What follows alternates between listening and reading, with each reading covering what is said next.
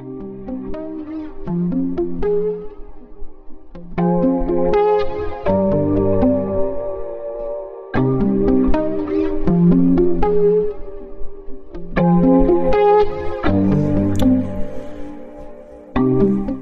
listeners, wherever you are, this is Marking the Role, a podcast for teachers and educators generally, and increasingly for parents and even some students. My name's Phil Dye, I'm your host. I'm an ex-teacher and I have an avid interest in education. We're based in the Illawarra area of Australia, which is on the east coast, south of Sydney. And this is not one of our scheduled episodes. This is a bonus episode to look at two issues which have had more light shone on them in the last couple of weeks, or that have really galvanised public attention in a way that we certainly didn't expect. As a matter of fact, we've had so much response that we're calling this episode 2022 one of the darkest years in Australian education and medicine. Because yes, there is a crossover between the two. Now, the first issue that we're talking about will be that the Parliament of Australia have commissioned to set an inquiry into school behaviour of students. Now, that's a biggie. It affects teachers everywhere. The second is some more information and an update on our episode 20, which was Gender Dysphoria, the most listened to episode in the whole year, with a little bit more information and commentary on that. Now, you might think there's not much connection between teachers needing to have a stable classroom in order to educate students and the medical topic of gender dysphoria, but there is a link because there is an increasing number of students in Australian schools transitioning their gender. Now this, assisted by parents and often the medical establishment, has an impact on other students in a class. It's a big change for other students as well as the student themselves. And this year is the first time that teachers have had to deal with this phenomenon to this extent. As a matter of fact, as I said in episode 20, 50% of the students at a school in Sydney are gender transitioning.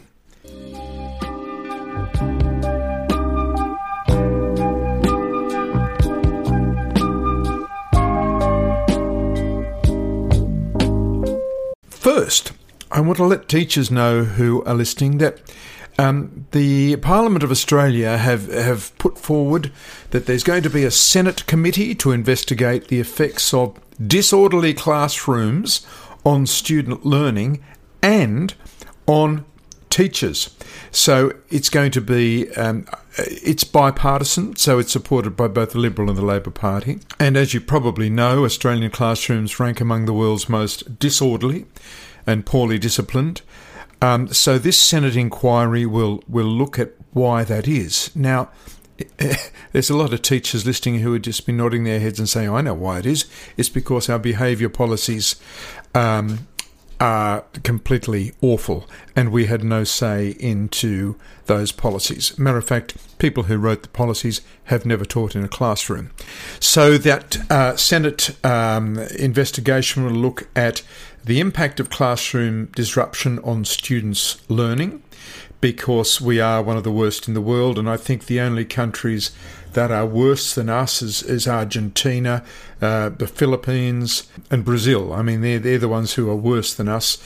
Of course, the best is South Korea. I have been pushed, slapped and deliberately coughed on during COVID. I have seen newly appointed teachers straight out of university who've been placed in the classroom who, within the first year, have gone off on stress leave, just because they couldn't handle the workload, the expectations that were put on there, the scrutiny from the parents. Once upon a time, when I was going to primary school, if I got into trouble at school, I'd get into trouble at home. Well, these days it's exactly the opposite. For the student in question telling a teacher to go F themselves and flatly refusing simple instructions was considered very minor. That was the voices of 2 teachers and a retired primary school principal. Also, in the terms of reference, is the impact on teachers of this. Now, we've been looking at this in the podcast for the last 12 months, that teachers are very badly affected by this lack of student behaviour, and the steps that a teacher can take to make a student accountable has become very limited. It seems that nothing is viewed as wrong or right these days. They're just expressing themselves. And now, while that might be true some of the time, most of the time, it's a lot of rubbish. And the students have simply got to learn that we all have to abide by rules in society. And if you can't abide by the rules of speaking without swearing to a teacher, without throwing chairs, and well, that is a major problem. And there has to be ways of holding a student to account and letting them know what is accepted in society and what's not acceptable. Because at the moment, what's not acceptable is ruling the roost and creating one of the darkest years ever in Australian education.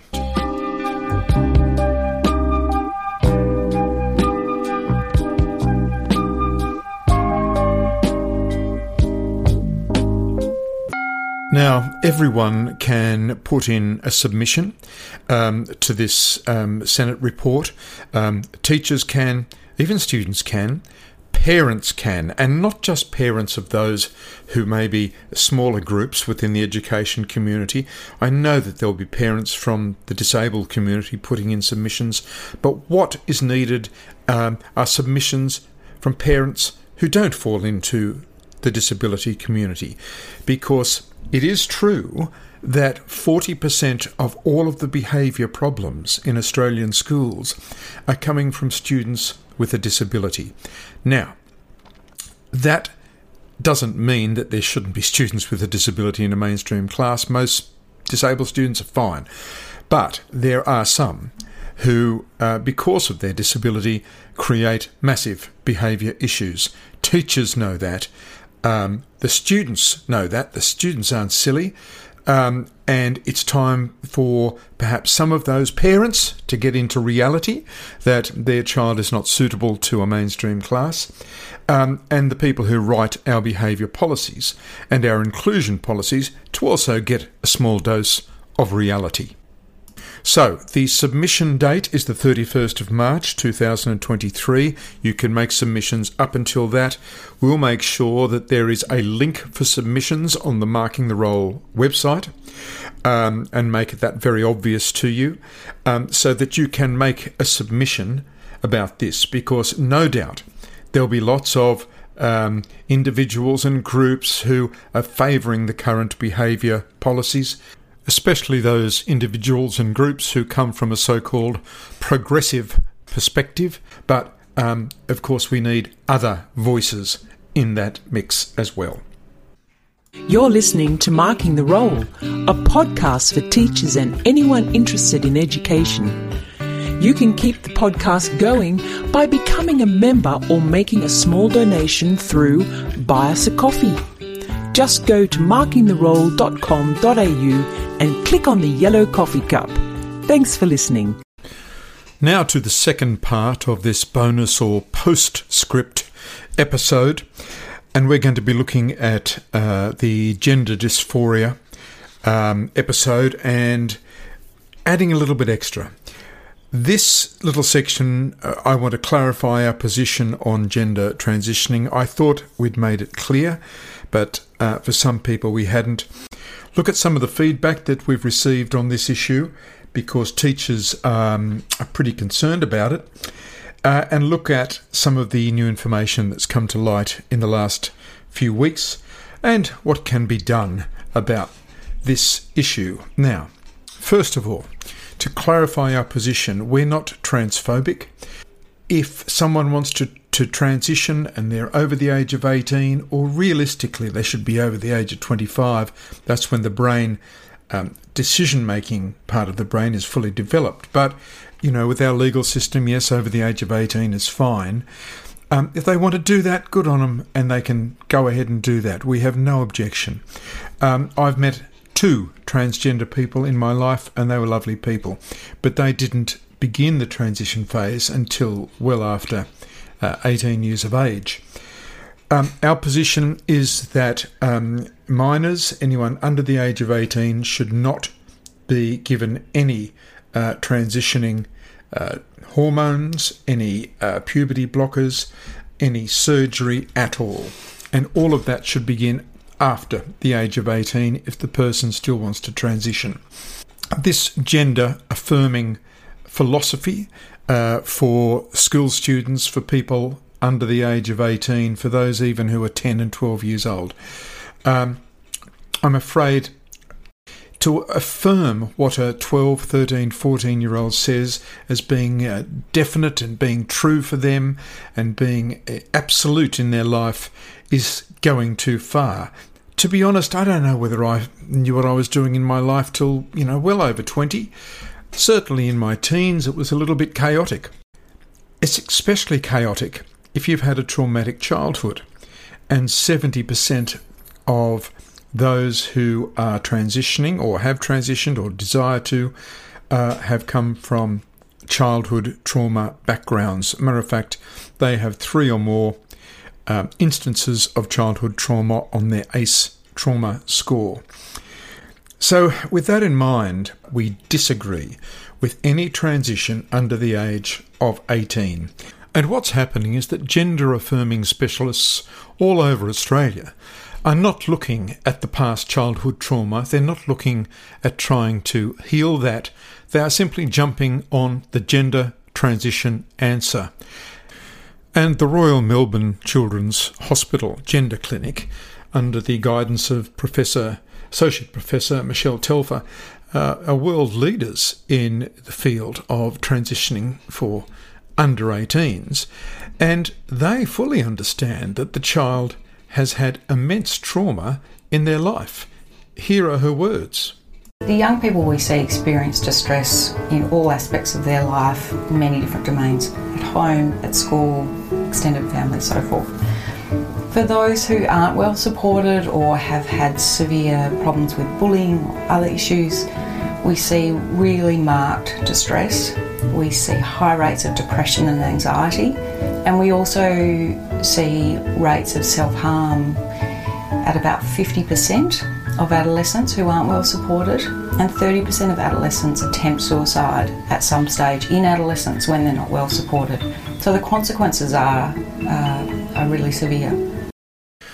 Okay, so the gender specialists understand this all too well, and these kids have had trauma all the way through their lives, and suddenly there's this answer of gender transitioning. I'd ask why this trauma isn't investigated.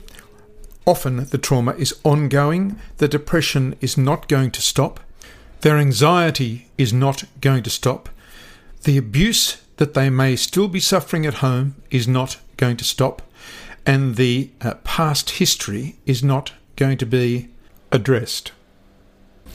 And while Michelle Telfer and her team pride themselves on being multidisciplinary, another multidisciplinary team at Westmead Children's Hospital, and this is also from their gender service with the lead author Kasia Kozlowska, found that yes, what Michelle Telfer was saying is correct, but there was also post-traumatic stress disorder, personality disorders and psychosis, and elevated rates of autism diagnosed.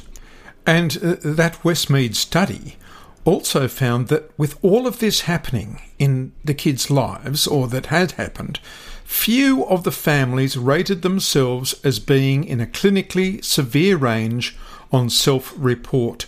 So in other words, the families thought that all this was normal. I'm afraid it's not.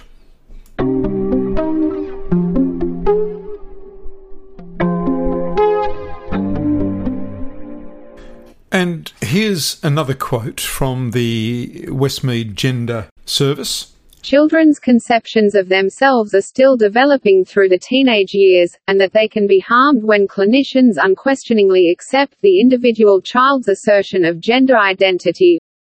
And yet another. individuals with gender dysphoria need access to psychological support from impartial practitioners who do not subscribe to gender identity ideology and are able to help people explore their thoughts and feelings about their sexuality and the underlying cause of their gender dysphoria. So yes, these kids come from immensely traumatic backgrounds, but it seems this study, the Westmead study, is being overlooked. It reminds me that, as I said in previous episodes, when I pulled all my hair out when I was 14 as a result of my childhood trauma, the doctor then, when my mother took me to the doctor because I was virtually bald, the doctor gave me cream to rub on my head. The doctor didn't look at the cause of the trauma that was causing me to pull all of my hair out one by one. Indeed, I didn't tell the doctor nor my mother that I was pulling my hair out one by one because I was so scared as to what would happen to me if my mother found out. And as a child of 14, I didn't link my childhood trauma with pulling my hair out. Indeed, I thought every household was like this. You would hope in 2022 medical practitioners would be far more sophisticated and look to deeper causes rather than just prescribing cream. Gender transitioning is the equivalent of the doctor giving me cream to rub on my head. All of the causes of the trauma continued. They didn't stop, continued well into my teens, late teens, until my mother died.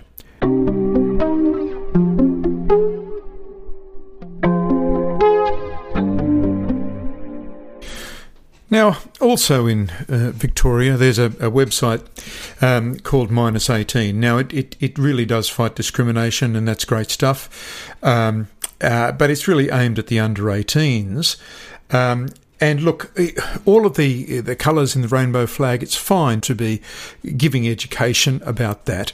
But when it comes to the T letter in the rainbow flag, for under-18s involving puberty blockers, cross-sex hormones and surgery, we draw the line at that. But it's not overly promotional of that. But one thing from their website got me. It says, through a preventative model of mental health support, we tackle social isolation by creating fun-filled spaces where LGBTQIA+ young people belong and are celebrated. Now, I'm sorry, but just being gender diverse doesn't mean you're celebrated. Just being male doesn't mean I'm celebrated. The matter of fact, most LGBTQIA people that I know simply want to be included. They don't want to be celebrated. And it concerns me that kids under the age of 18 who are dying for some attention, maybe, they're not getting it at home, they're not getting love at home, but suddenly they find a place where they'll be celebrated. Now, this is a worry because they may not have any idea about gender transitioning, but they've finally found a place that's fun-filled and they'll be celebrated. I don't think being a part of the rainbow flag is necessarily to be celebrated. It's just normal. It's just being included.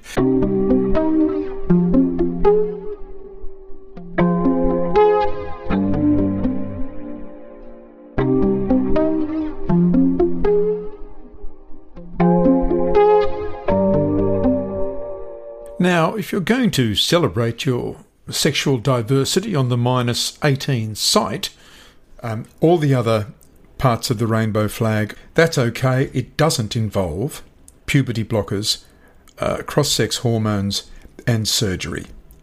They don't involve that. It's only the T part of the rainbow flag that involves that, and this is the big worry. Doesn't matter if you're over 18, but it matters a lot if you're in your very formative years and you've got vulnerable young people that are being urged to do something which they may well and probably will regret later on in their life.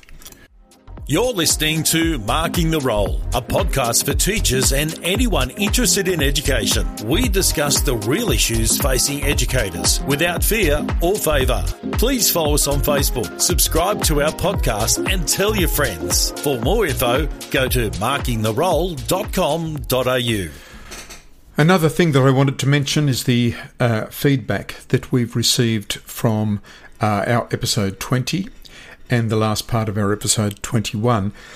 Look, the feedback has been terrific. And I mentioned in episode 21 I'd had one negative comment. I've now had two negative comments, one from the UK, one from Australia. But most of the comments are overwhelmingly positive and supportive, and most of them come from the LGBTQI community. To say that everyone under that rainbow flag has to agree with everyone else is rubbish. There are people in the T community, the trans community, who wish they hadn't have transgendered and who don't support the transgender approach for people under the age of 18. They don't support promotion of gender transitioning to the under 18s. Plenty of them, by the look of the feedback that we received. So thanks so much for that feedback. And here's just one message that I received. Hello, my name's Angela, and I just listened to your episode on just gender dysphoria in Australian schools, and I just wanted to pass on my appreciation. Thank you so much. It's a very, very important episode, and I'm going to be sharing it widely. Thank you.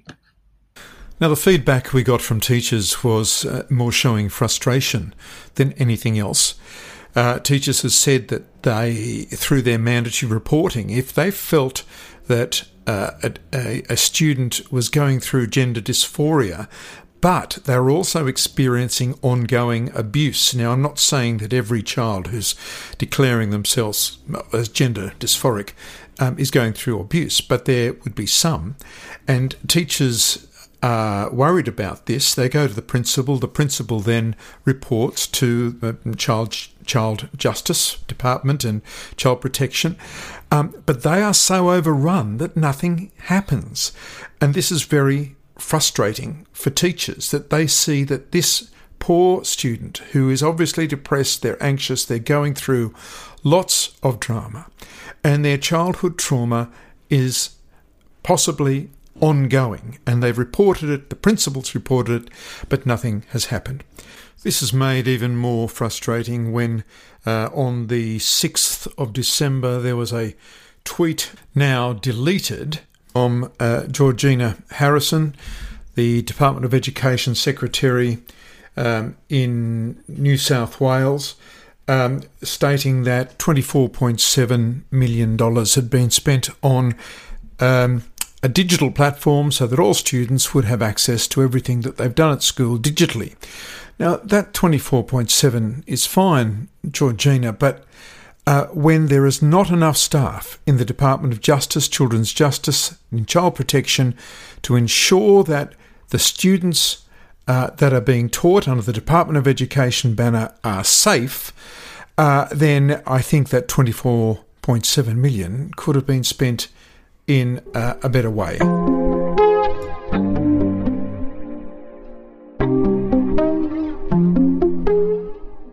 That's very frustrating for teachers. I heard of a case of a school today where a boy who, according to the principal, was playing soccer and he's running around with his mates, but the mum has come and said that he is transitioning to a girl, and the principal saw no evidence of that. He's running around enjoying normal play with his friends.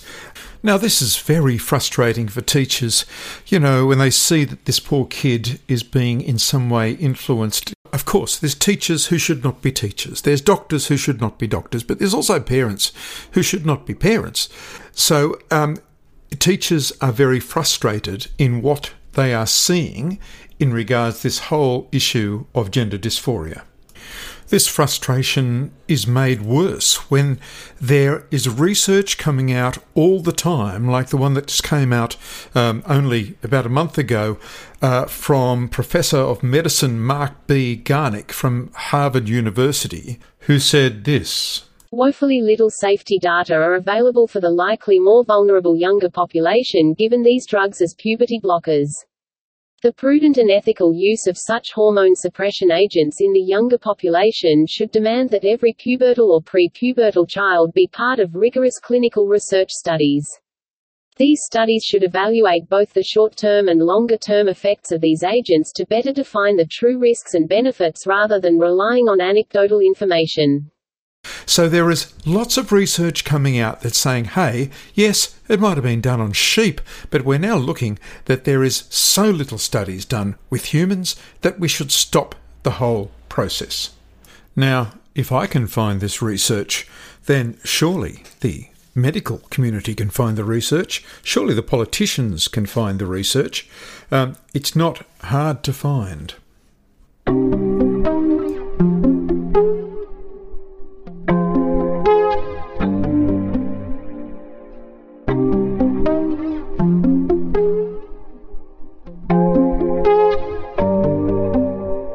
And of course, what we never hear about in our news is the number of people who are trying to detransition. Those who have been through it all, but they find that this has not solved their problem. And they're trying to now detransition back to what they were originally born as. Here's Chloe. I was only 12 years old when I told my parents that I was a boy. Like many parents in that situation, they didn't have a clue what to do. They were scared and desperate for answers. They wanted what every parent wants for their child, for me to be okay and thrive. At 13 years old, on the advice of so-called medical professionals, I was put on puberty-blocking medication, and only a month later, I was given my first testosterone injection. The gender clinic presented my parents with the classic false dichotomy regarding children with gender dysphoria. Would you rather have a dead daughter or a living son? Given these options, what loving parent wouldn't choose to transition their child? Scared for my life, my parents were prepared to sign anything the doctors asked. This was not informed consent. It was a decision forced under extreme duress. At 15, I went under the knife for a radical double mastectomy, the kind that breast cancer patients get. This was after I was sexually assaulted at school by a male student. I was afraid, and I couldn't wait to finally protect my body from the threat of further molestation. At 16, I finally realized what happened to me, and that I had made a huge mistake. I realized the beauty of motherhood was stolen from me by medical professionals who my family entrusted me to. I realized after maturing a bit more that a child does not in fact know who they are at 12 years old. I realized that I wanted to be what I always was, and forever will be, a woman. My parents were shocked and felt like they failed me on every level imaginable. Even the medical professionals who got me into this mess now have no idea what to do with me, and they refuse to help me. It almost killed me, as it has killed many who regret transition. All children deserve better.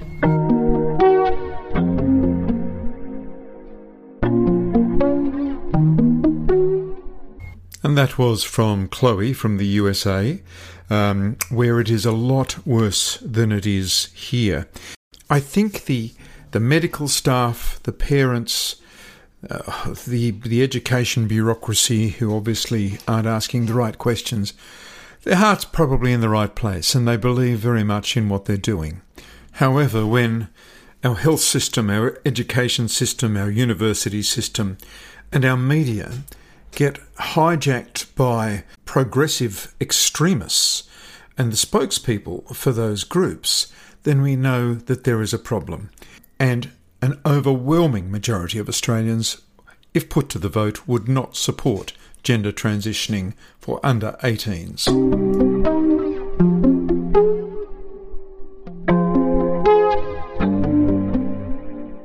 So, what can be done about all this? Well, perhaps one of the first steps would be for other parts of the rainbow flag to have a chat to the transition community and say, yes, look, we're all very happy to be in this rainbow flag, but I think there's one part of the transition story that is more a nightmare than a fairy tale.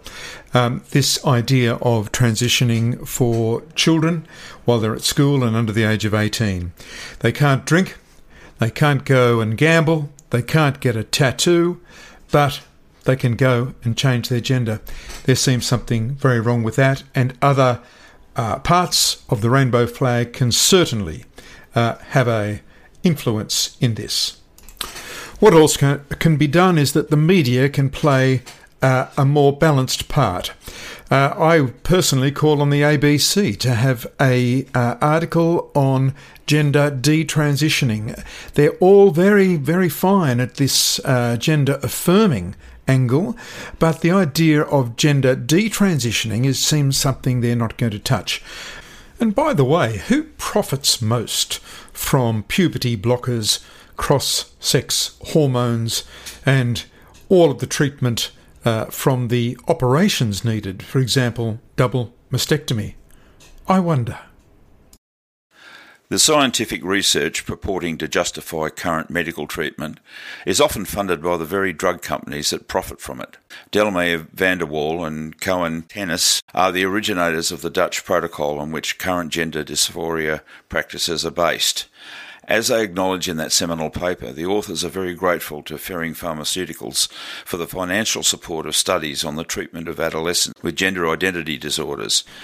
Well, of course, they're grateful to Ferring Pharmaceuticals because they make the money from the puberty blockers, from the cross-sex hormones and medications needed as a result of surgery. For far too long, medical research has been funded by the very pharmaceutical companies that stand to make the most money from that research indicating certain things. And gender transitioning, especially for the under-18s, is no exception.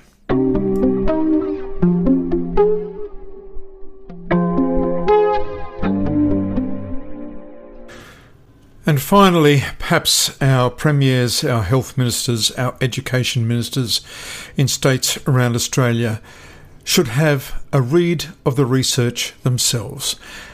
They can't rely on their lackeys just to give them information, because a lot of our departments are driven by progressive extremists. Now, it's fine to be progressive, but there is extreme progression, and it seems that there is a lot of that in Australian bureaucracies. I know there's a lot in departments of education around the country. If we are going to avoid one of the darkest times in Australian medical history, and because of the crossover, a dark time in Australian education history, then we have to stop this promotion of gender transition to the under-18s and school-age kids. We've had many dark days in medical history. One of the darkest in Australia was with thalidomide, a drug that was given to pregnant women to stop their nausea. Worldwide, it resulted in the birth of 10,000 babies who were extremely disabled, born with no arms and legs. And an Australian doctor, William McBride, discovered that this was being caused by the drug thalidomide, which was being widely prescribed here in Australia. A disaster. Another disaster from around about the same time, 1940s and 1950s, was when doctors prescribed smoking to women, mainly women, in order to avoid depression and to help weight loss. Now, this was influenced by tobacco companies, mainly in America, but it certainly reached here. My mother was prescribed 20 cigarettes a day when I was 5 years old to combat depression. A couple of years later, I remember being in the doctor's surgery at the time, and the doctor upped it to 40 cigarettes a day until a few years later it went up to 60. Of course, she got emphysema. But that's what the doctors were doing. That's what they thought was best practice. Again, A little bit later on, they stopped the lobotomy program, which was where a Dr. Freeman would do lobotomies. Now, a lobotomy was he used an ice pick actually to go through the eye in order to carve out parts of the brain which were causing mental illness. He did this with children. He did it with adults. He did it with the sister of the then President of the United States, John F. Kennedy. The poor woman then could not eat, talk, or walk, and lived out the rest of her life in various asylums. So there has been many medical disasters in the past 100 years, and it's highly likely that the gender transitioning of young people, under 18s, school-aged children, within the next 20 years will be one of them. And we'll be looking back at this time as one of the darkest periods in Australian medical history. The USA is far more advanced than we are, but we only have to wait probably another 3 years till we see the avalanche of detransitioners, those who are sorry for what they've done, they don't feel comfortable, it hasn't fixed their trauma, and they're trying to go back to the way they were born. I'm going to let a detransitioner, Kat Cattinson from the USA, just round up this episode. My name's Phil Dye. You've been listening to Marking the Role, a special bonus episode. I'll see you sometime in 2023. Some very loud voices, trans activists within the community are really speaking for people who are not trans identified and trying to basically construct the narrative about all of society based on like this small minority group. And I think that's really dangerous for, young impressionable people